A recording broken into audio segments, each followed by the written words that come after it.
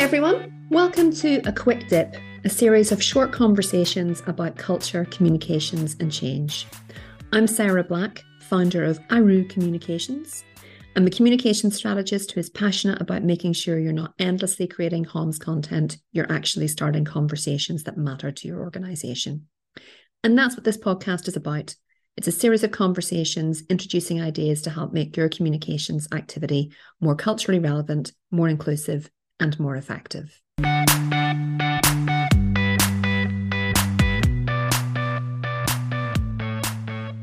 Hi everyone, and welcome to this week's episode of A Quick Dip into Comms, Culture and Change. Today we're going to take a quick dip into allyship with Cath Brew. Welcome, Cath. Thank you very much. Would you like to introduce yourself to everyone listening? Yes, I am a global LGBTQ plus inclusion consultant, mentor and artist. And essentially I support allies who are looking to step into confident, active allyship. And I work mainly around people who are working in an international sphere, so international schools on whole school inclusion or LGBTQ plus inclusion, and also help global companies to navigate inclusion of diverse genders and sexualities cross-culturally. So there's a lot of complexity suddenly comes in when you're looking at different cultures and different religions and different nationalities. It changes things very quickly. Fabulous. And so I want really to start off, allyship is one of those words that we hear a lot, but I suspect maybe don't always understand. So it'd be great to hear what you mean when you talk about allyship. Yeah, when I talk about allyship, specifically, I'm talking about LGBTQ plus, so that's lesbian, gay, bisexual, trans, queer, plus like every other kind of diverse gender and sexuality. So my notion of allyship for that is that it's active and it's consistent and it's informed action to advance the interests of LGBTQ plus people. And so that is essentially being done by people who are not part of that marginalized group, who want to support and take action and help us to move from needing equity to actually having equality. And it's a process to me that requires people to be brave and courageous, because it's often involves unlearning biases, unlearning behaviors that we've been taught socially, and reevaluating your stance on things and actually learning to sit with discomfort as you help people who are marginalized, but specifically learning to speak up and to say things not just when you want to, that actually it's required all the time. Allyship, it's not just when it's comfortable for you to do so. And what do you think prevents, I mean, I have two questions I want to ask. One of the things is, what prevents people from stepping into that role of allies, do you think? I think one of the fundamental things is actually an othering, where people say it's not part of my life. How does that affect me? Why should I do that? And then there's another side of that, which is people who are interested, but they don't really quite know what it means to be an ally, or they're passionate about it, but they don't know how to go about it, who to ask. And then what comes off that is also, because they don't know, they then lack confidence and they get nervous about doing or saying the wrong thing, or they're scared of a vitriolic reaction, either from an LGBTQ plus person who's just had enough of being marginalized, or from somebody who is homophobic or like biphobic or transphobic, and who's at the other end and is just hates everybody kind of thing, and they're scared of knowing how to stand up to somebody. And to me, those things, it basically comes down to emotions and confidence, I think.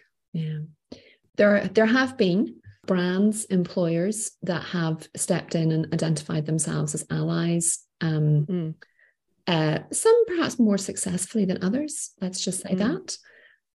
I think I would like to know a little bit more about what you feel the dangers are of, or where does it become performative? Where can it become performative?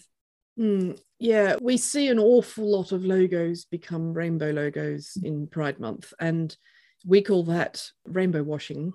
And I have a lot of problems with that, because it then becomes just about financial gain. And I think, there's a level of importance about visibility and actually discussing these things. But if none of that is backed up throughout the year in actually making lasting change, then all that company is doing is profiteering off someone else's marginalization. And that then becomes a problem. So where it's then becomes a good thing is when you see those changes. And so you see recently in the UK, the Halifax Bank announced that people could have their pronouns on their badges. Virgin Atlantic talks about the same thing with their cabin crew, and also people who have to wear uniforms, they can also wear the uniform that they want. There's a lot of things that start to happen, and as always happens with this, there's backlash from people who don't agree with it. So if a company is going to take this stance and actually being inclusive, they also have to be brave enough to stand by the flack that they'll get. And this is why a lot of companies don't do it, because they worry about what they're going to lose, but they actually don't often think about what they're going to gain. And so the example with the Halifax Bank was that people were complaining, and they just said, well, you can close your account then if you like. And people were, and that stance is wonderful. That is proper allyship, where you're standing up for it regardless of what the impact might be. But actually the impact was that also an awful lot of people then want to open accounts because of what they stand for. And it's not just LGBTQ plus people. The allies want this as well. So a lot of people fall into the trap of thinking they're doing it just for queer people, and actually it's for everybody as well. Yeah, so it's going to be followed through. I think that's the confidence thing that you were talking about earlier, that brands and organizations actually need to have that confidence as well as the individuals. Exactly. And I say this to international schools because often on websites you can't tell if that school is inclusive, and there can be fear. Either there's the legality of, can we do this within the country we're in, or we're afraid that we're going to turn away, and I'm doing air quotes, of typical families. But actually typical families also want diverse gender and sexualities discussed and raised, and have their kids learn about this stuff. All my cisgender heterosexual friends want their kids to learn about this stuff too. And I say to them, as a school, if you're going to take this stance, that's fine, but you have to work out what you're going to stand behind. What are the values that you're trying to actually put out there as a school? And so if you are fearful of that, then maybe there's some internal work that needs to be done with the school and its policies and its ethos. Yeah, and it's interesting that you say that, because I was listening to you talk earlier about sort of individual allyship, which I think extends to brands and organizations as well. The principles feel like they're all kind of around the same space, is that this kind of starts with internal work, with the understanding and the unpacking your biases. Yeah, definitely. Is that where you feel it begins for a lot of people who want to be allies? I think so. And I think this is the thing with othering people, is that we see them as different from us. And what I tend to focus on with my work is to look at the emotions of it. So the person that is fearful and discriminatory against a trans person, their fears and their emotions are probably coming from the same core as a trans person who's afraid of that person because of how they get treated. And it's about looking at the emotions and understanding why that person feels that thing and breaking it down and actually helping them to understand where that comes from. Because it's too easy to look at someone and we feel, even like walking past a homeless person in the street, it's like, that makes me feel a bit uncomfortable. It's their fault, rather than actually they haven't done anything. They've triggered something within you. What is it within you that makes you feel uncomfortable about this? And let's explore that. And then we can start to look at building up allyship. That first step is exploring yourself, essentially. And then you start to see yourself in the people that are marginalized. And that's then when you get the emotional connection and when you start to get the wonderful allyship that comes. Fabulous. Having done that kind of internal work, given that we are doing a quick dip and we could probably talk about this the next 3 days, what are some things that people can think about, just really practical things, if they think, well, I'd like to do better in this space?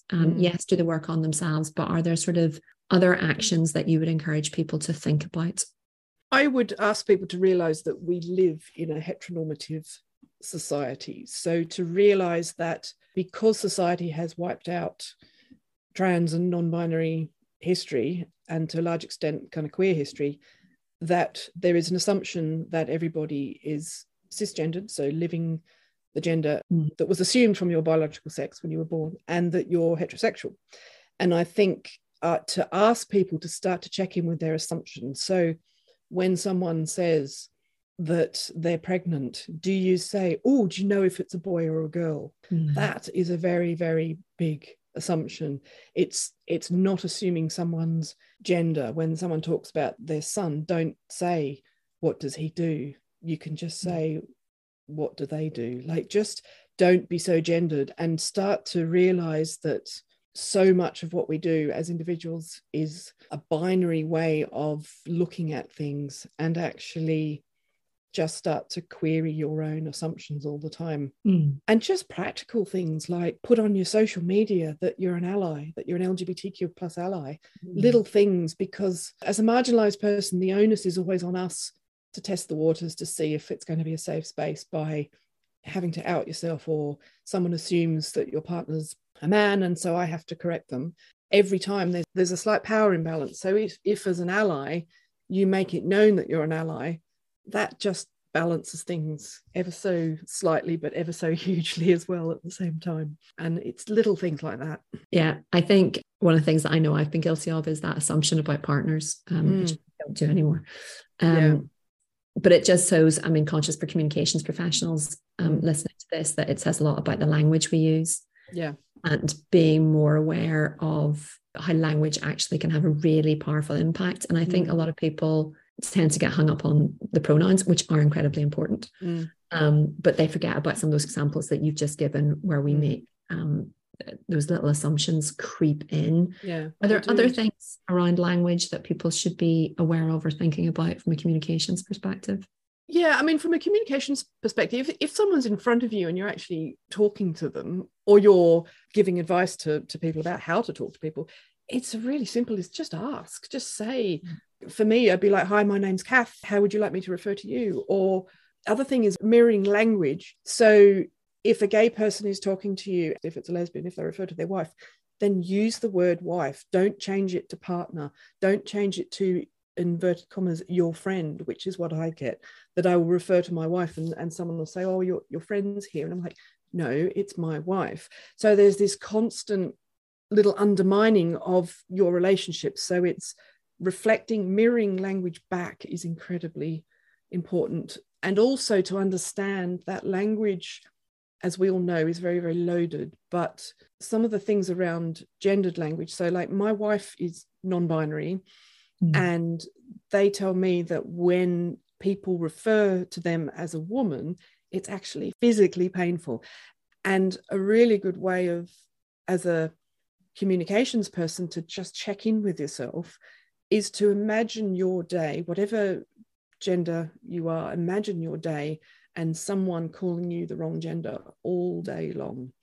In the morning when they come and grab a cup of coffee, it's like they call you David, but your name's Jan. It's like, oh, David, can I get you a cup of coffee? Or an email says, dear David, like this constant thing all day long, and realize how uncomfortable that is and how wearing it is, and how the right use of language can actually revolutionize someone else's day. It's a tiny thing for you, but actually a massive thing in terms of impact for somebody. Yeah, it's the power of acknowledgement and recognition, isn't it? It is. Particularly in workplace. And one of the things that I now notice, having like had lots of conversations with you over the years, is if I'm filling in any kind of online form and it only gives me male and female, like I want to send a nasty email, because I'm like, come on, why does it, hello, do better. Absolutely. And the other thing is understanding what options to put. So people will put, for gender, they'll put male, female, and then they put other.